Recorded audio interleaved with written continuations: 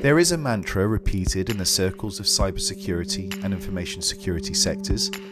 If the product is free, then you are the product.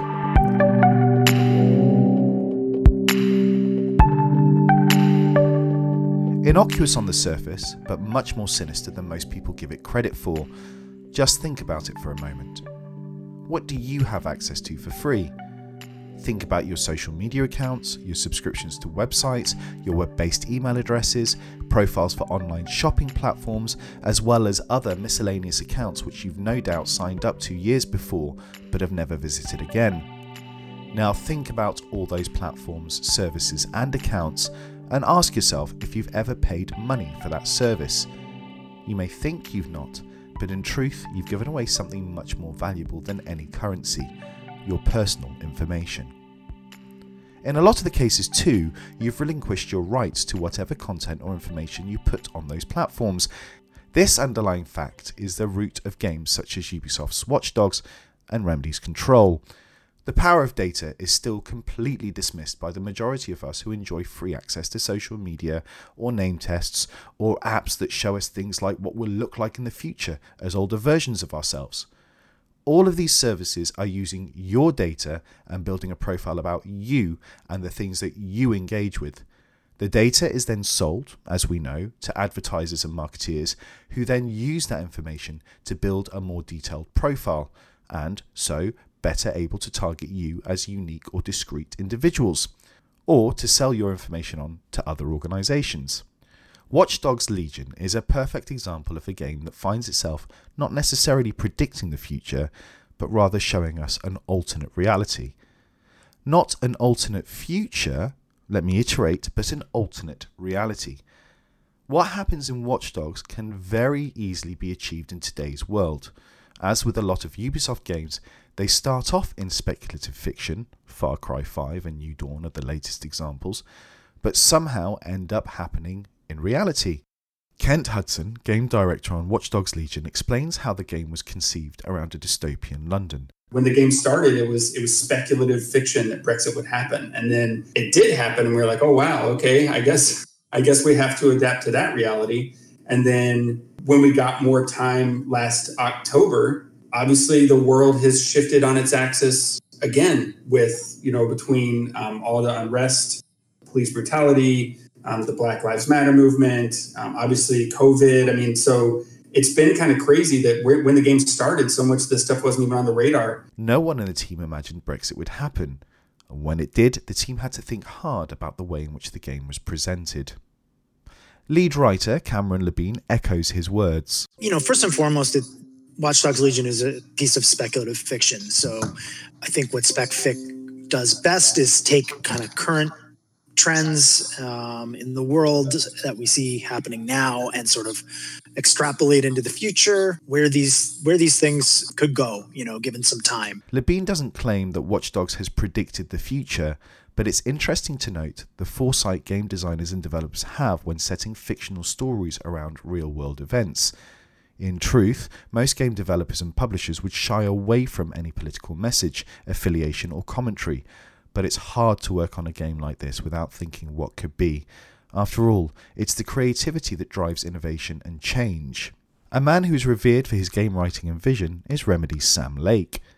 The creator of Max Payne, Alan Wake and much more thinks that creatives, especially those that are writing narrative or pushing the boundaries of what's possible in their art form, are constantly at the front line of current affairs and technological advancement. This engenders foresight, which others may not have. I do feel that kind of in many ways looking around us and looking visionary, creatives. I'm not talking about us here at Remedy. I'm talking about our sources of inspiration.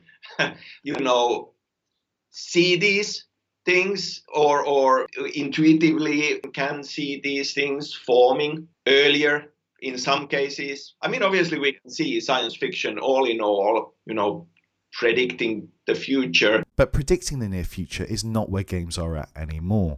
The truth of the matter is that everything that Watch Dogs and Quantum Break depict, apart from time travel in the latter, are real. Very real, in fact. Former deceiver and radio presenter Alexis Conran offers a clear warning. Games such as Watch Dogs is not make-believe. We may not be just there yet, but in my mind, we are perilously heading in that direction. And I don't mean to panic monger or spread fear amongst people, because I do believe that the general consensus is against this type of data gathering and surveillance on civilians. From hacking to manipulation to social engineering, a form of hacking that uses your friends to build up a profile about you, all of this is real.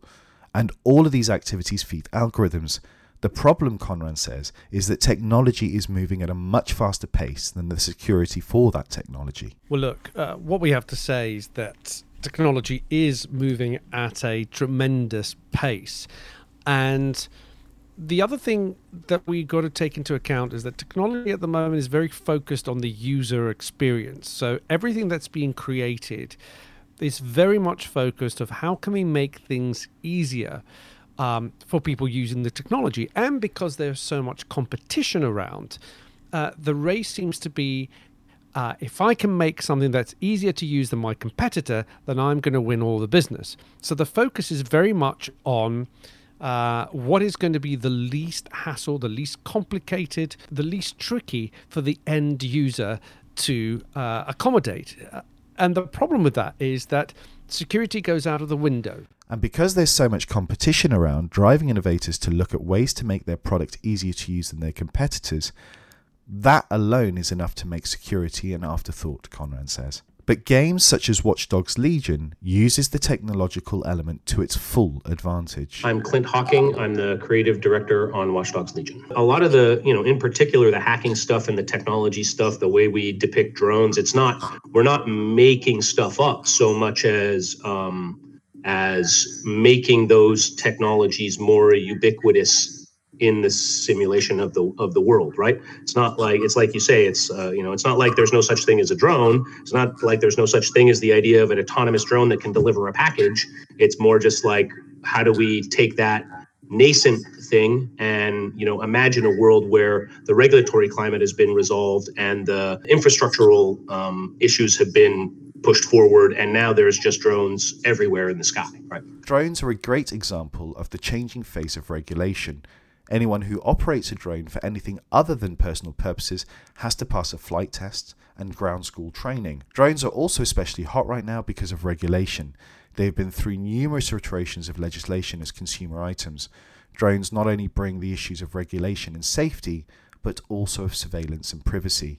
And the surveillance side of things can also bring up a whole range of other arguments to big data, data collection, and personal data ownership, which we'll come back to in a little while. But another more pressing issue that isn't just that data is being collected, it's what's done with that data after it's been collected.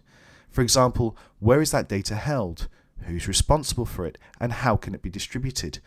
As everything lives on the internet in some form or another now, or on a network, it becomes a domestic state issue, and the regulations around the internet laws really come into play. Well, I'm Alan Woodward. I'm visiting professor in cybersecurity at the University of Surrey, what's now called the Surrey Centre for Cybersecurity. Different places have different laws. I mean, I'm talking to you, and we're both inside the EU at the moment and inside the UK, and we're covered by GDPR. And that's probably one of the strongest protections against people misusing your sensitive personal data. However, as soon as that data physically goes outside of the physical boundaries covered by that legislation, it's no longer protected. And of course, in the virtual world and the physical world don't map onto each other. So if you've got a bit of data, your personal data, and you think, I'm putting it in the cloud somewhere, that, some of it could be on a disk in Dublin, but some of it could be in Venezuela, some of it could be in, goodness only knows where. This also becomes an issue too if you want to track or trace your data, as most companies that hold data wouldn't be able to tell you where it was, as it would have been split by an algorithm. So back to surveillance. If governments, companies and agencies are collecting data through surveillance, that's photos, CCTV or otherwise, how can we trust that the information would never be hacked into, sold, or used incorrectly? This becomes especially complicated when it comes to DNA databases and the like. In the UK, for example, there is a biometrics commissioner, but the commissioner is limited to biometrics and DNA, so our DNA won't be misused, technically. However, facial recognition is not covered despite being specifically mentioned under the General Data Protection Regulation, or GDPR, therefore making it very hard to figure out which commissioner is responsible in making sure that the facial recognition acquisitions aren't abused or used nefariously. And with more automation and AI learning, the technological advancements are taking humans out of the system, creating a new model which is wholly reliant on AI analysis. Woodward offers an example, especially with recent AI learning techniques being used with surveillance technologies. For example, the Met Police, when you walk down the road, they have been just taking people's pictures. There are vans in London at the moment, and they're just building databases. They also have been building databases from social media. And in fact, Microsoft withdrew their access to a particular test database because they found out that they were using that to build a database. Now, let's suppose I knew my way into that database and I could put your picture in instead of mine. And then you could evade capture or detection in a crime. Or secondly, you can start to place people at crimes. You can then do really weird things as well, like you can manipulate the video that they've got as digital evidence. And if you've got one AI system identifying somebody in another AI system, and there's no human in the loop, I mean, how do you know? We often don't know exactly how the models have worked. This brings its own issues too, which is rarely discussed.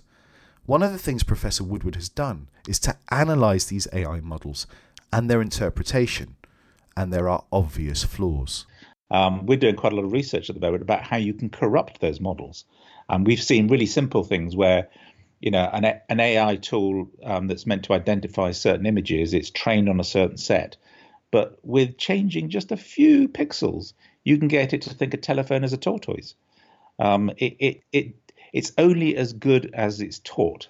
So, and also we're finding that some of the AI models are biased as well because of the way they're being taught. So they're particularly biased against people with coloured skin, against women.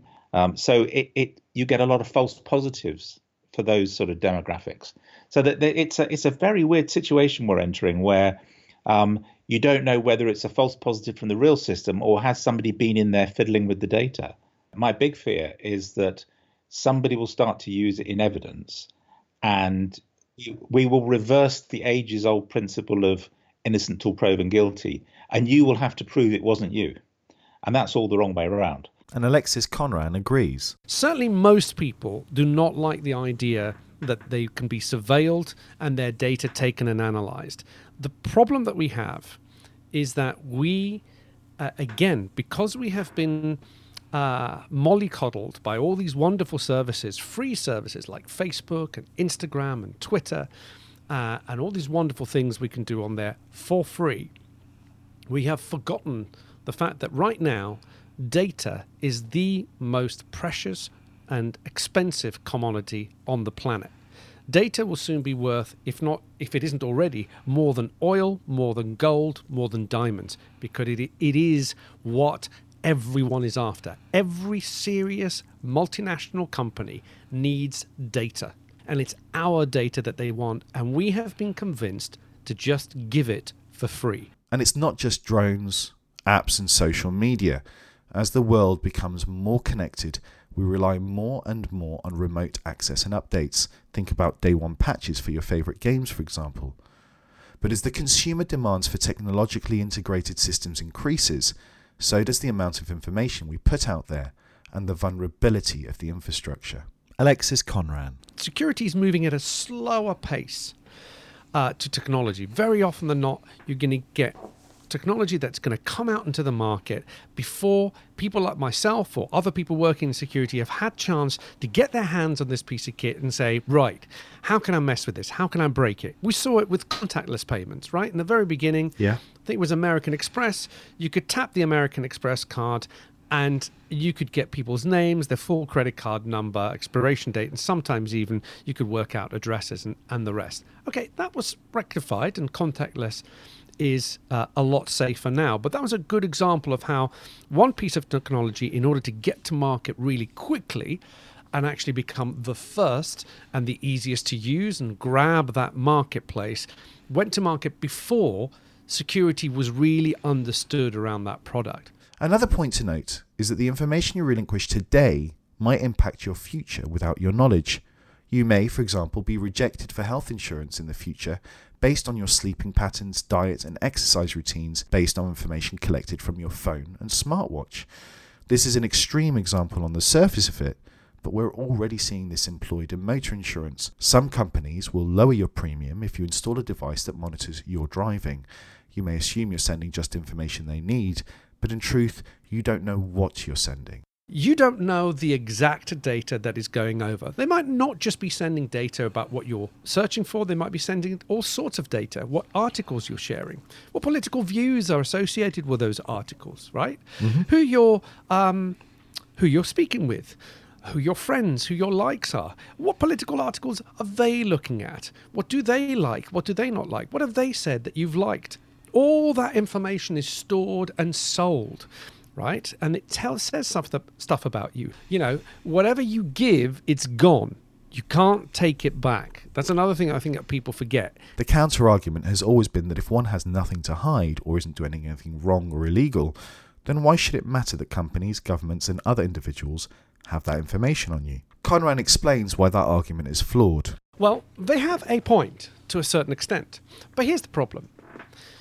If you're willing to give your data to the government or to big corporations such as Google and Facebook, you're happy to give it there now because you're thinking to yourself, I'm not doing anything wrong. I don't really care if you want to send me adverts about shoes or about dog collars or whatever on earth it is that I'm interested in and I'm after. However, you don't know the exact data that is going over. Professor Woodward echoes these sentiments, taking it one step further. You've got nothing to hide today, but how do you know that in 20 years' time there might not be a revolution in this country or whatever country you're in? That data hangs around, and what you might have been photographed or have on your social media is going on some campaign against, I don't know, an anti-Trump rally in London, wearing your pussycat hat and all the rest of it. That can be used against you. So here we are, back full circle at Watchdogs Legion.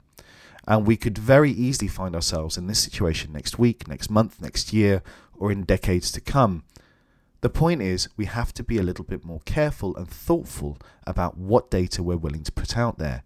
Games such as Watch Dogs, Quantum Break, and Control could teach us how to think about the information we do put out, utilising the empathetic relationships built with characters in game. Remedy's Sam Lake. You should be, openly, actively thinking about things and trying to find more information and then processing the information and forming your own conclusions instead of letting somebody force feed something to you. Watch Dogs is a game that works on recruitment using a piece of tech that allows you to hack into anyone's personal data for you to recruit them to your cause. Bizarrely, in-game, even with all the unrest, there is still an establishment and an elite. Things have become afflicted by the post-truth era, and it's not hard to draw parallels between the game and the real world, which has seen the world's outlook and attitude change over the last 5 years.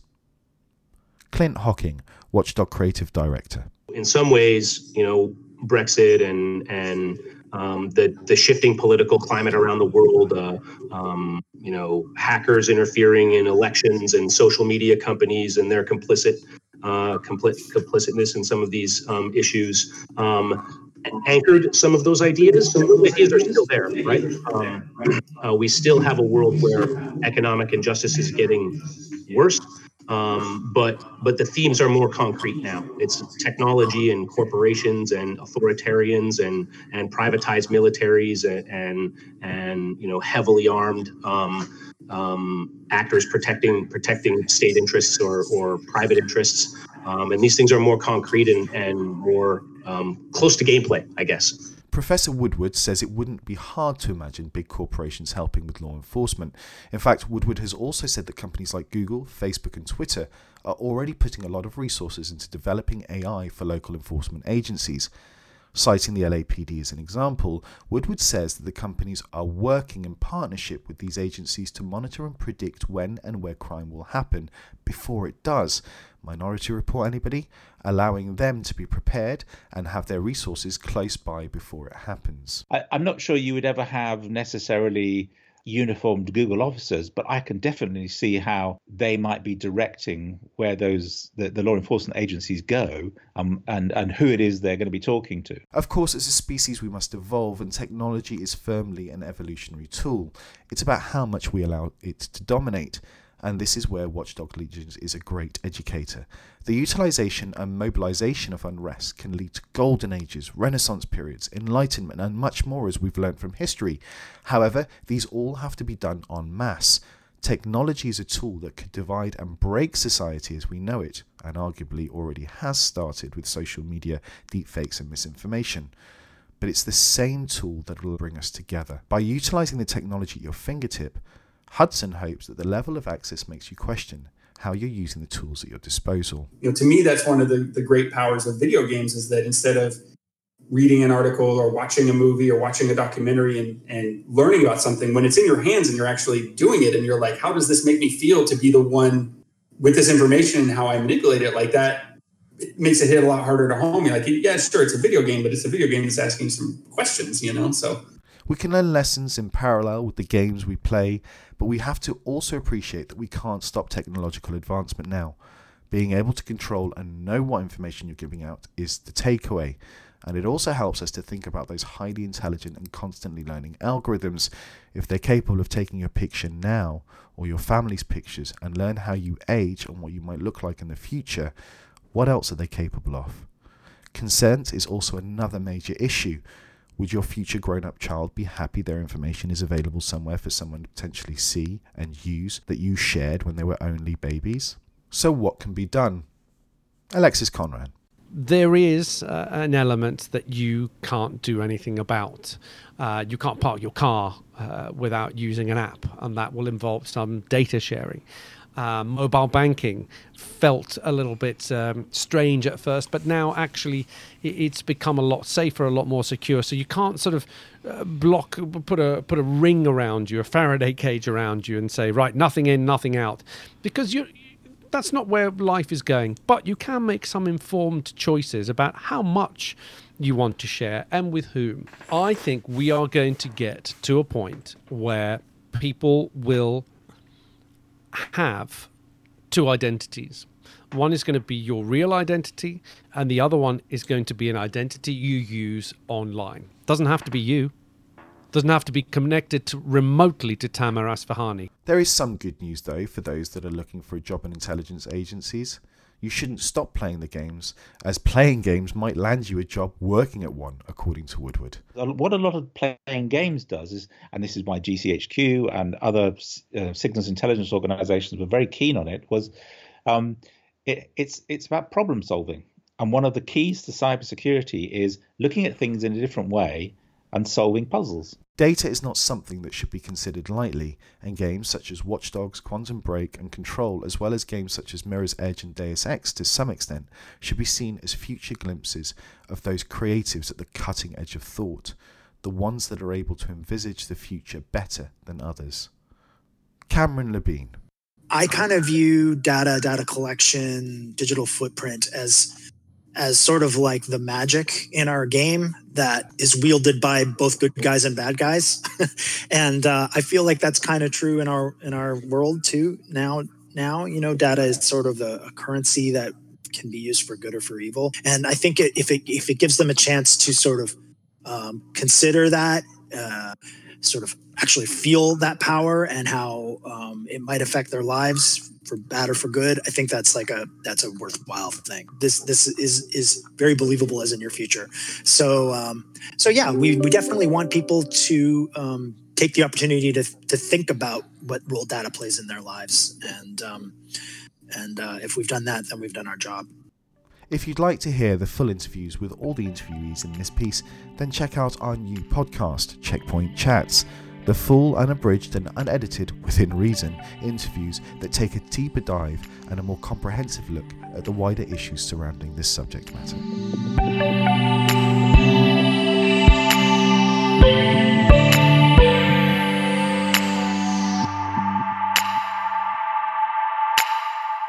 This programme was edited by Tony Ricketts.